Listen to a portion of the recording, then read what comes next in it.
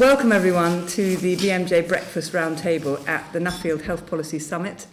This is the 7th Nuffield Summit, and I think the 4th that the BMJ has run a roundtable. And I'd very much like to welcome our speakers. First, I think if we could ask them all to introduce yourselves and perhaps just give us one change you'd like to see going forward for the NHS. Morning, my name is Richard Jones. I'm a cardiologist in Portsmouth. I'm clinical director of the Wessex Strategic Cardiovascular Network. I think one, I'm allowed two. One would be involving everybody in a quality improvement programme, a quality improvement project within their workplace, and giving them the support and methods to do that. And the second would be a relentless focus on the reduction and removal of waste, which is still a very big issue. Thank you. I'm Suzie Bailey. I'm the Development Director at Monitor, and I'm also a Health Foundation Fellow. I'd like two as well, I'll be quick. One is lifelong learning about quality improvement. We need to be able to teach everybody who works in the health service the basics of quality improvement. And I'd also like to see patients directly involved in improving care in a more systematic way. Thank you. I'm Jonathan Michael. I was a physician some long time ago. I'm currently Chief Executive of Oxford University Hospitals. I think the one thing that I would like to see for the NHS after the election is actually more money, because many of the things we need to do that we've been talking about in the last 24 hours are going to need investment, and the balance between relentless pursuit of quality, the continued increase in demand and money is inescapable. How much more money would you like to see, Jonathan? I don't think I'm in a position to put a figure on it. I mean, one can look at the 5-year forward view, but I think it's significant. Transitional funding is going to be needed for the sort of changes we've been talking about. Thank you. I'm Steve Field. I'm a GP, Chief Inspector of General Practice for the Care Quality Commission. I lead the work on primary medical services and the integration of health and social care for CQC. And my wish would be around data. I'm hugely impressed with Andrew Morris yesterday talking to us about the use of data in Scotland. And being a GP, I recognise that the quality of data we collect and use is poor in general medical practice, and so if we could improve what we collect and then use it across the whole of England, I think we could have a much better health and social care system. I'm Nigel. I'm the Chief Executive of the Nuffield Trust. I certainly agree about waste and quality improvement, but I think the money is a big issue. Even with the money that's signalled in the 5-year forward view, the amount of money per person in age-adjusted terms is flat. And I mean, that's not very realistic, I think, given the rising expectations and a variety of new drugs and therapies that will be coming on the market. And as Jonathan said, there's a real need to invest to transform a number of the services that we've got. And stripping out that waste will require people having headroom. So, I think we're sort of saying, we look historically, the NHS has been growing 2 to 4% above real and flat real. Per person looks very challenging, so I think it's in that order, and trying to do all of that through £22 billion of efficiency, which is extremely challenging, at least in the first 2 or 3 years of that. So I think there is an unanswered question about funding that that will enable all of these other great ideas that we've heard just now. Jeremy Taylor, Chief Executive, National Voices, and our day job is to promote what we as a shorthand called person-centred care. I think my wish for the NHS and the health and social care, health and care systems more broadly, because we shouldn't just talk about the NHS, is to see real commitment to realising the vision that's very well set out in Chapter 2 of the 5-year forward view, which talks about a new relationship with patients and communities. And while there's been a lot of policy talk about a new relationship between patients and communities over the years, it hasn't been the main priority for health reform, and yet there's increasing evidence that if we took a partnership approach more seriously, it would pay real dividends, both in terms of quality and the efficient allocation of resources. So let's make that the real ambition. Thank you. My name is Massoud Fouladi. I'm a medical director and co-founder of Circle Partnership, which is a partnership of doctors, nurses and managers. My wish is we stop beating ourselves as a healthcare system. I just talking to our Danish colleague there. We are seen from outside world as one of the great health service. We deliver very good service for the money we spend as a nation. And as Circle has got a lot of experience now, we approached by Chinese and Egyptian who telling us how they want some of the way we deliver primary care, the way we deliver our hospitals. We need to have leaders who are confident and they want to lead the vision that we have. And a vision is 30% of the journey. 70% is implementation and sociology. And my wish is how we make those leaders, doctors, nurses, managers in health service, feel good about themselves and not feel that we are in a worse place in the world. That to me, without that, you will not get implementation. Thank you. So Rebecca Rosen, I'm a GP in South East London, also a senior fellow at Nuffield and a clinical commissioner.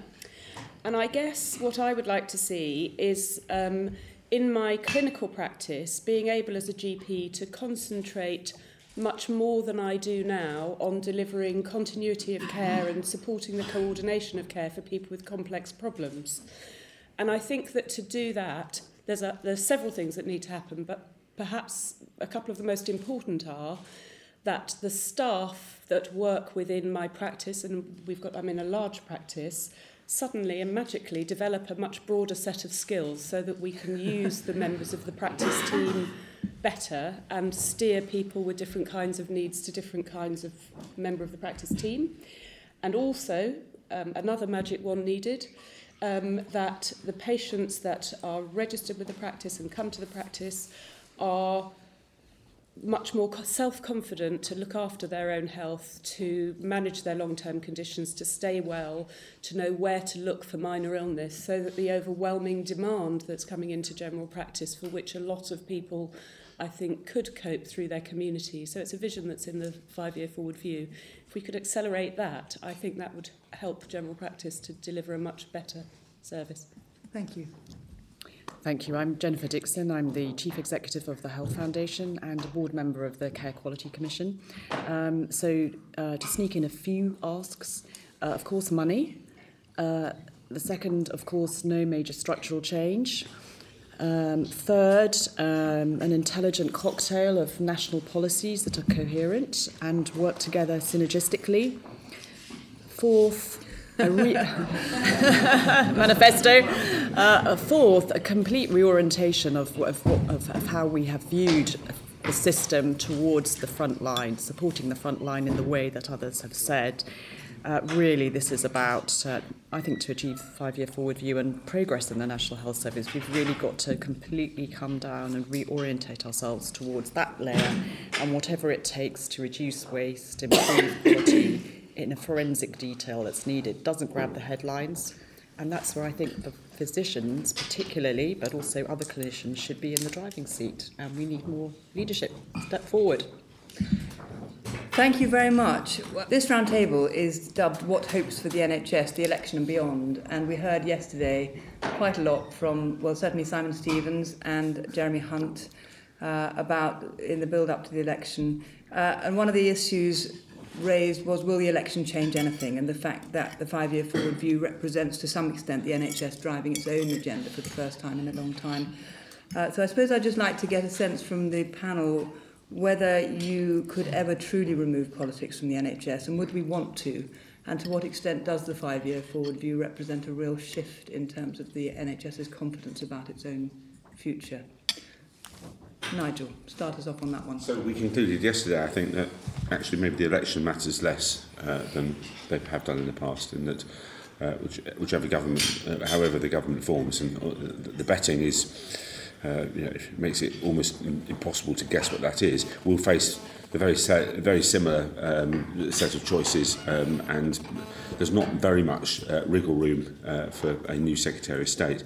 And the fact that the 5-year forward view has been has sort of pinned down the politics of this means that actually the NHS has got, probably for the first time, the lead in driving reform. It's not going to be...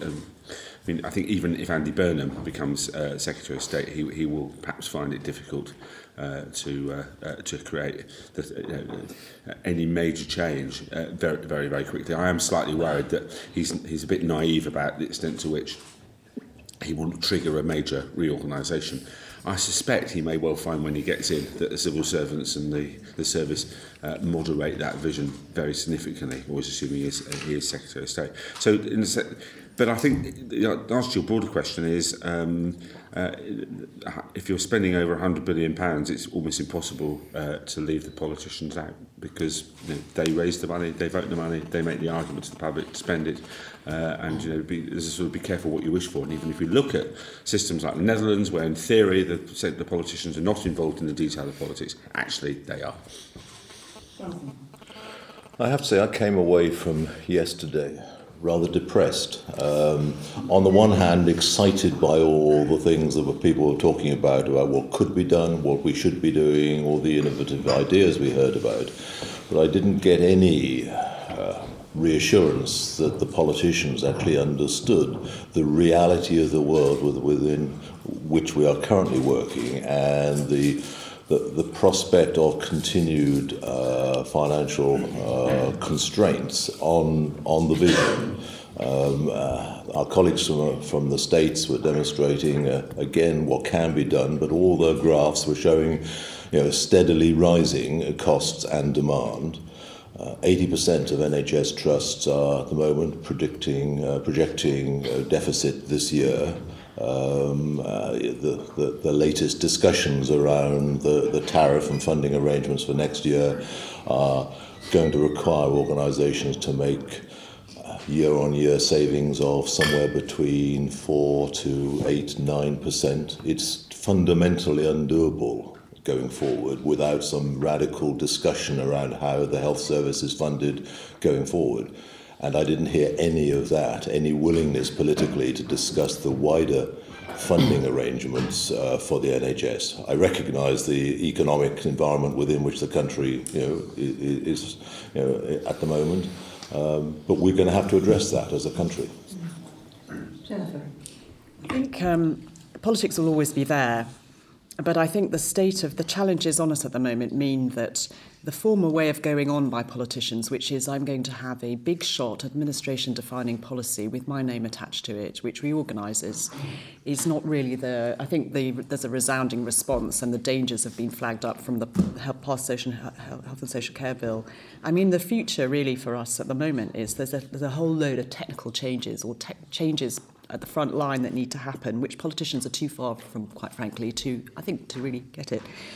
But where they can make a big contribution is they can help keep us in the service honest by creating a great link with the public, the people that they serve, and to hold us to that, as well as the public involvement that we may have and continue within the service. So they can keep us to public account for that. But I'm just hoping that they just don't... they have accepted the message that I think probably Andrew Lansley taught them, that if you have another big administration-defining attempt, that is what happens. And we've seen the result, both for Andrew Lansley and for the system. Jeremy? I think health is inescapably political, and it's naive to hope that politics can be taken out of it. The way politics has been brought into health hasn't always been helpful in the past, and I think the 5-year forward view is a useful vehicle for creating a degree of cross-party consensus or to articulate where that consensus actually exists and to try and help politicians distance themselves from the micromanagement and mechanics of healthcare reform that their intervention in isn't always helpful. But it's inescapably political because health is about choices, and there are some very important choices around the NHS, particularly in relation to funding, but also in terms of priorities for things like social care funding for the extent to which politicians want to tackle health inequalities and to consider the wider government role in promoting health and well-being, which, as we know, isn't about the NHS. It's much more about the wider social and economic determinants of health. So all of that makes it incredibly political. The slightly dispiriting thing is that the politicians don't really, by and large, seem to want to talk about a lot of this stuff. The Labour Party has set out a 10-year vision, which I actually think, in a sort of naive way, I think that's what politicians ought to do. They ought to set out their stall over a longer period so we can choose between them. And I find it a bit dispiriting that so far the other parties haven't done likewise. And I actually think they ought to. I think we ought to know what a Conservative Party vision for health and well-being over a 10-year period might look like. Ditto the other parties. Because I think we as voters have a right to know what they think and to understand what the differences are. So cross-party consensus on those things where there is a genuine consensus or emerging consensus is a good thing, but actually understanding where there are choices and differences of approach and clear blue water for the electorate, I think is also a good thing. And at the moment, we seem to lack that, and I don't think that's very good constitutionally. Thank you, Jeremy. Richard. I mean, I think the tone of the political discourse is really important. It was great to hear Jeremy Hunt yesterday say that the only sackable offence is not owning up to when you've made a mistake. And I think that we need to really get our thinking much more sophisticated into this area, is how doctors, practitioners at the front line and nurses and anybody who has an interaction with a patient, how the culture of fear and blame affects their practice. And if it affects their practice in a defensive way, that will generate costs, and it won't necessarily serve patients. In fact, quite the opposite, because as we all know, as soon as we start investigating patients, we create harm from some of the investigations we do. So it's really important that we help frontline clinicians feel confident that their clinical training and clinical decision-making will be supported if things go wrong, rather than that you'll be hung out to dry type of feeling. But I'm not saying it's real, but I think a lot of people working in primary care setting or emergency departments where that sort of relentless decision-making needs to happen to the sort of drumbeat, they really got to have that feeling of confidence that the system, which will always be under pressure, is there to support them if they make a mistake. Thank you. Rebecca. Yes, I think I'd like to see the whole nature of the political debate change, in that if you think back to the sort of the forming concordat of the NHS between politics, profession and public, it feels at the moment as if there is a kind of bias towards politicians and the public bashing the profession. Certainly in general practice it feels extremely hot, and I think it's partly that's driving so much early retirement in general practice, on top of all the pressure. So I don't think it's helpful, and I think that if there is not going to be the money available to invest to the kinds of levels that people would like to see, as they've expressed here, then I think we need honest debate about what one can expect about social responsibility, around what are the new responsibilities in the new economic environment we find ourselves, of patients, of the profession, of managers, of politicians. And I was just thinking, I went to visit one of the much lauded integrated health systems in Valencia. And I went onto a massive, beautiful ward with about 4 nurses. And I said, where are all the nurses? And they said, no, this is it. I could have been 6, so I could have got the number wrong. But there were loads of family members in there. And they said the family members care for people, they bring in their food, and if they get worried, they ring us. And we know that if a family member calls us, we run up the ward and deal with it. So it's a totally different social fabric that they're operating in. And I feel like I don't know where we would get to in this country if we started to have that discussion about how could you redefine social responsibilities around health. But I think there's some territory that we need to step into, because what I think is increasingly intolerable is the fact that everything has to be provided by the NHS. Nothing's off the agenda. No target can be released or relinquished. And yet everybody wants us to transform, up the game, work in new ways. And so the opportunity of transformation is very exciting. but I think we need to be realistic about how, really wide-ranging thought about how we can achieve that. Thank you. I'm going to ask Suzie and Steve, as two of our inspectorate or regulator people, to just respond to those particular issues around the pressures and what the politics and what the politicians and the regulators can do in that.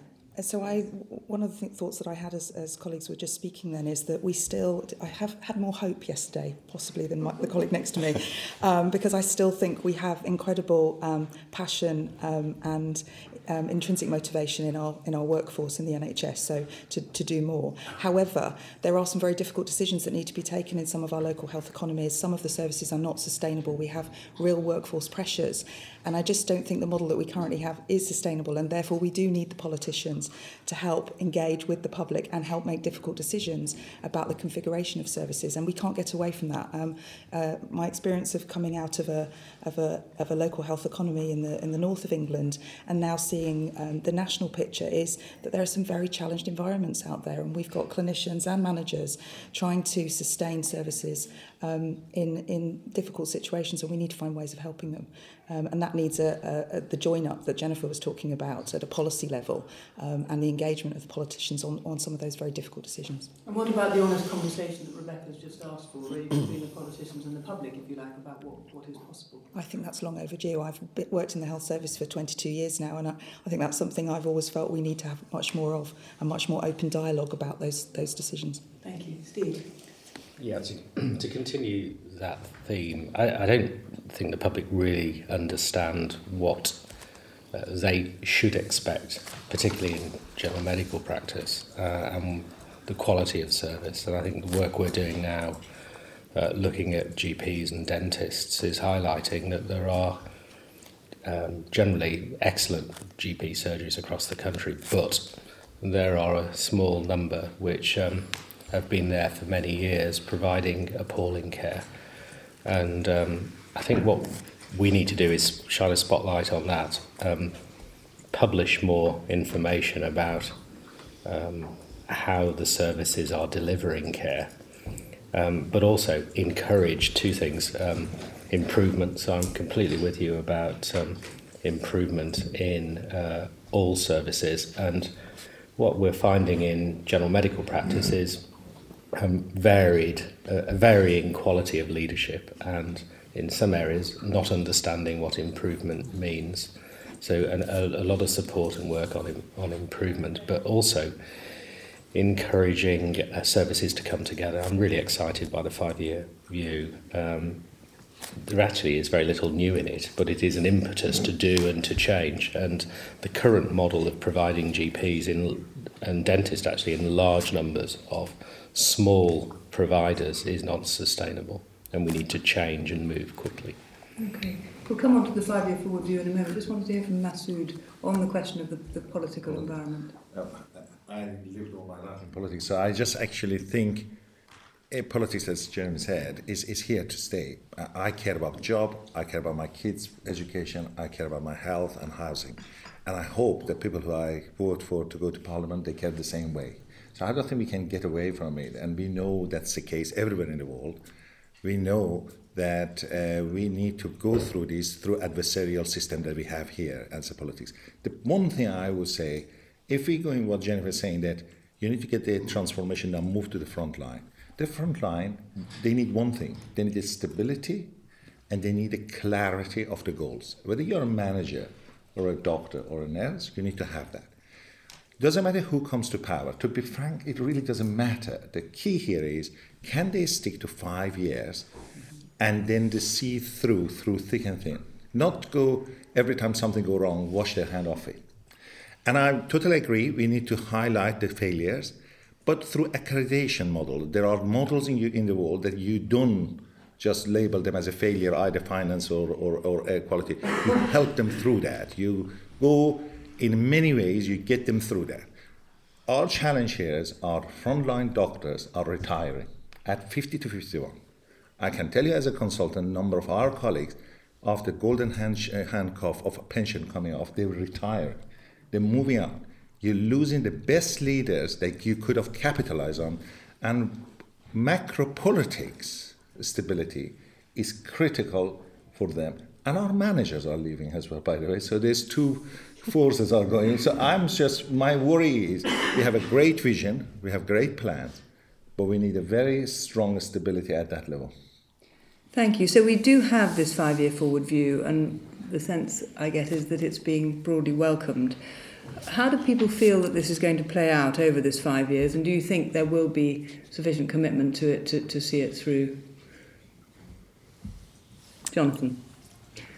I think the 5-year forward view is an exciting vision, an exciting high-level plan. I think the challenge is actually going to be the delivery and the implementation. In a way, that links back to the debate about politics, in the sense that if the politicians are connection with the public, and what they are ducking is actually the bigger discussion. I mean, I absolutely agree that you'll never take politics out of the health service. I mean, because of the finances, if for no other reason. But we are going to have, as a country, to have that big debate about what sort of health service we want, how much of it, how we are going to afford it. And people should throw their hands up in horror at the idea of co-payment. But actually, if you go back and look at the original legislation in 1948, the ability to have co-payment was built into the legislation, and the first co-payment was introduced in 1952 with the first prescription charge. So I'm not saying it's the right solution, but actually we could look at more flexible sources of funding, or we could look at saying this is the size of the cake that the current funding arrangement will allow to be provided.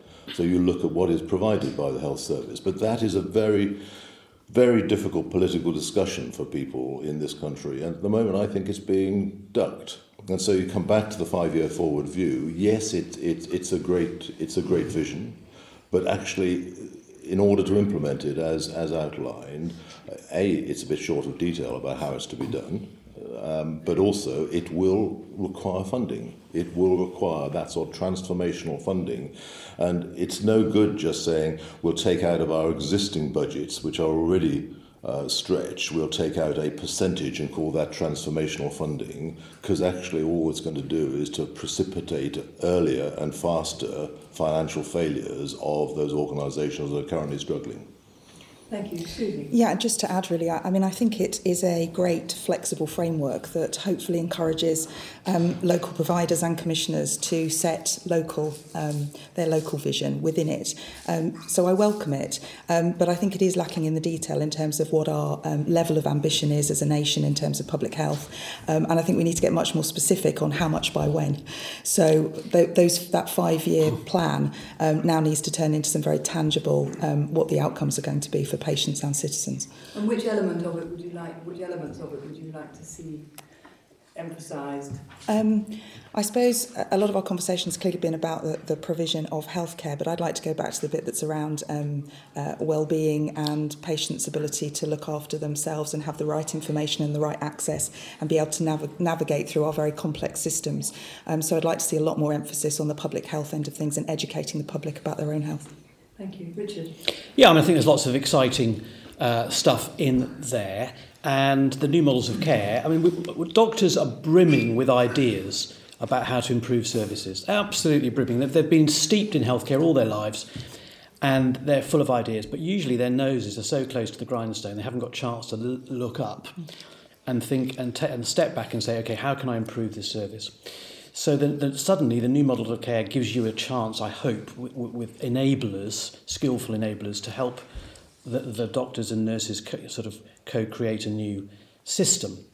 So I think that's very exciting. But I think we also need to have some confidence that we can do this. So we've got now one of the best heart attack systems in the world. And we didn't used to have that. But we got together and with political will and some central coordination, we did it, and we did it incredibly quickly as a nation. So we went from being one of the really poor performers to being probably one of the best. And we should look at these things that give us confidence that we can transform a system quickly if critically we get the right people in the room, the right leadership, but we have the enablers. So there's so much negativity about managers, but at the front line, I tell you what, the most important person to get change is a really skilled operational manager who knows how to duck and dive, get the money, get it all lined up for you. So let's use the professionals to do the design and the vision, but we need to work as a team to produce the solution. We can do it. Very good, thank you. Jeremy?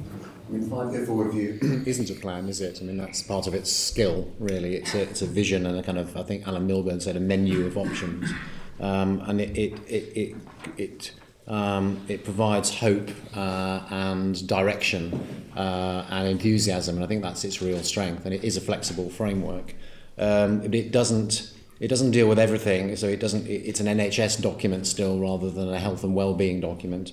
It doesn't really get its arms around health inequalities and the wider determinants of health. So it's not perfect, but it's the only show in town at the moment. My worry is that it will be because it doesn't solve some of the wicked problems around how our NHS is able to make systematic change. That its recipes for change will be interpreted in a clumsy and bureaucratic way in the manner that these reform programmes have happened in the past. So it was very interesting listening to the discussion during a big part of yesterday afternoon when I was here. And I think the big theme was quality improvement and a relentless focus on quality. And I think many people sitting in the room listening to the various presentations thought, yes, this is what it's about. It's about people starting where they are and being very attentive to how well they're doing, understanding how well they're doing, measuring it, and finding ways to improve, and what amazing results you can achieve just doing that. And if the 5-year forward view enables that kind of spirit of reform and quality improvement, then it gives me hope. But if it becomes a new exercise in a sort of top-down reorganisation by stealth, but this time through the means of different models of care that everybody feels required to slot themselves into, then a lot of the energy and enthusiasm and goodwill may be dissipated. So new models of care, to me, is a slightly double-edged thing, because it could become a new reorganisation, whereas what we really want is a relentless focus on improved quality and engagement of patients, communities and staff as part of that quality improvement drive. Some of the things you were talking about yesterday, Suzie, I think that for me feels much more close to the spirit of the 5-year forward view, and how we keep it aligned to that spirit, I think is going to be a challenge. Thank you. Nigel? Yeah, so we heard yesterday, I think, a slight concern that there wasn't a very well articulated theory of change underpinning this, which kind of echoes what Jeremy has just said there. And the second theme that is, even if we can identify what the change model is, the elapsed time required to do some of this is quite long. Looking at the US experience with ACOs, it was quite striking. After some years of planning and then doing, they're in the early foothills. Certainly, my experience of working with people around the country who've been trying to build various types of integrated care model is trying to do this in your spare time, along with all the other managerial tasks you've got. Doesn't work too well, unsurprisingly. That getting chief executive engagement with these, apparently these projects are the most important thing this local health system is doing, but not necessarily important enough for the chief executive and finance directors to be present sufficiently to drive it. And just the logistics of, because a lot of this does actually come down to frontline clinicians' mindsets and relationships changing. And that just takes time. People have got to learn how, for example, the different conceptions of risk between primary care, social care, and secondary care consultants. People working that through can't be done. It's not very easy to accelerate it.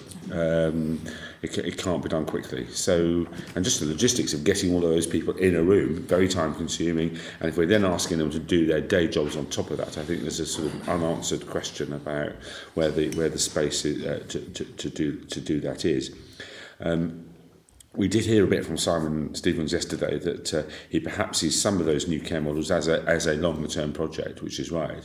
That then raises a very interesting question, which is, can we actually get the level of efficiency savings postulated in the 5-year plan to improve, as he interestingly really emphasised learning disabilities, mental health, and one other, which dementia. Oh, thank you. Yes. Dementia. But whereas I think that wasn't exactly clear to me where the source of that, and very much the same thing applies there. Is it's stripping out that waste, doing the redesign of the pathways that can remove what we do know is baked in and embedded waste. That is very time consuming, and one's ability to do that over multiple pathways. Again, we heard from Brent James, you certainly get very good results, but it's street fighting pathway by pathway. It's not a sort of big bang intervention that will suddenly shake out large amounts of money. And that's what makes a difference to patients. It's the pathway. And so let's sort our pathways. Let's pick the top 10 and go for it. Because if we, lean thinking teaches us that we need to focus on our main value streams. We can't do everything, but if we focus on what affects the majority of the population, we'll have a big effect quickly. And I've seen that in my own world, and I'm sure that others could think of examples. Interesting, going back to primary care, because that's the thing we really need to invest in to keep people away from hospitals, where we spend lots of money and investigate them. We're all convinced that patients who come to hospital must be sick. There's a mindset, whereas if you go in to see Steve in his surgery, he probably thinks you're probably well. And that's a really important medical mindset difference. Just because people appear in an ambulance at the ED doesn't make them sick, and yet we somehow easily medicalise these people. So we've got to invest in primary care first of all to do everything possible to shield the well-meaning doctors in the emergency department from admitting patients. Rebecca, on that point, and your thoughts on the 5-year forward view for primary care? So there are certainly some really interesting opportunities there. So I think the speed with which GPs are scaling up has astonished everybody. So the formation of these clusters, federations, super practices, etc., I think the rate of formation is astonishing. Now we've got to get them working, which is not easy at all. But once you're working with a larger group, I think you really have the opportunity to link up with other community services, to be the community-based end of more integrated care. So I think the opportunity is there, but it gets back to what we keep saying, what's come up all day. You need the transition time, you need the leadership, you need the resources to recast professional identity, to recast people's working day. And you were talking about there's nothing like a good operational manager to duck and dive and get that work going.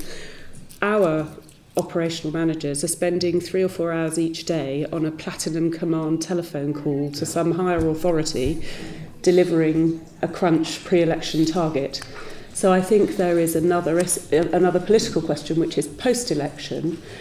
If we heard that you're only going to be fired for not fessing up to something, what will happen if in the course of transition you do miss a couple of targets and you decide that actually in your strategic vision it may be better to deliver something at 80% rather than 85%, because that's what's going to get you the longer strategic success.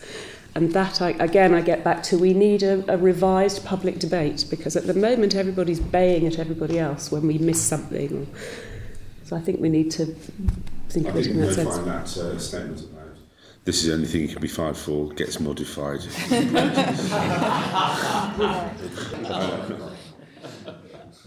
We've heard the recent news about the Manchester plan of local authorities working with CCGs on joint commissioning, and a sort of what seems to be almost like a regional care authority emerging for health and social care.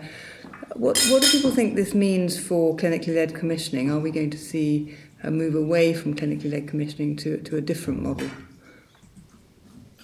Probably. Jeremy? I mean, from a kind of patient and lay point of view, who cares? And the whole debate about commissioning and even defining what it is seems to be a kind of typical technocratic obsession.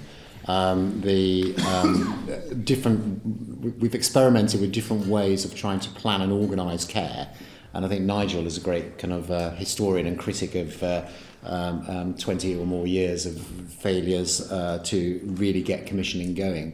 So if the various things that are going on, like Manchester and the 5-year forward view, are a kind of dismantling of previous notions of commissioning by stealth, that's fine. The issue is, are they going to lead to better quality care?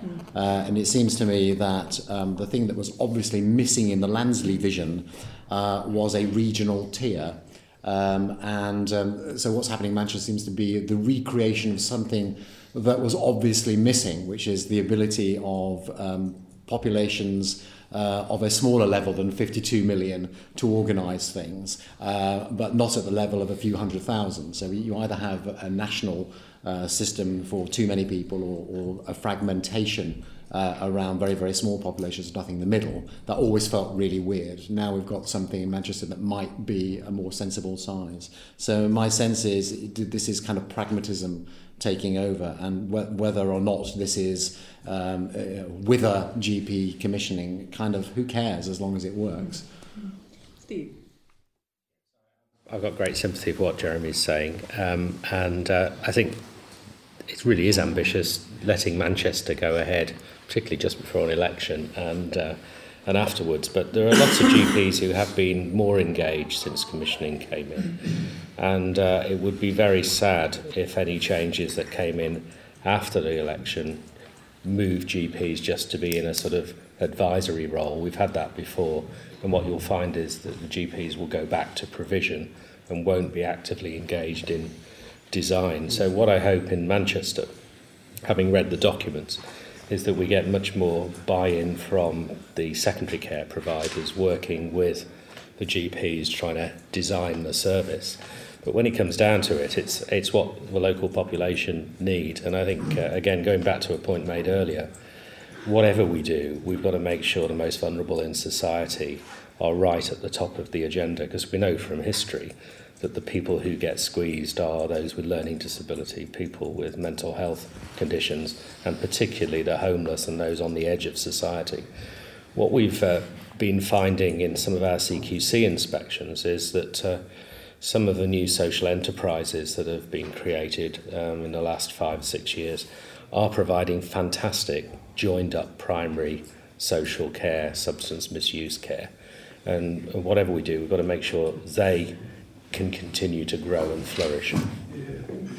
Nigel, last comments with your views on the Manchester plan and what that means for we talk about integrated care. Is this the brave new future? Well, I think integrating at the top, we've learned, doesn't necessarily create any better integration in the middle or at the front line. So it's a start, but it's by no means a sufficient condition to break down some of those barriers. It looks very interesting and very promising. We've sort of got a natural experiment in Wales, I think. I mean, I think actually in many ways the Welsh experience, although that of course obviously is a nation, and that does change the calculus slightly. I think it's a bold experiment. I'm watching it with interest. I think it'd be difficult to predict how it goes. The real question is when difficult decisions start to be made, and they say, "Okay, we're going to downgrade one, Tameside or Oldham or whichever of the various Manchester hospitals need to change."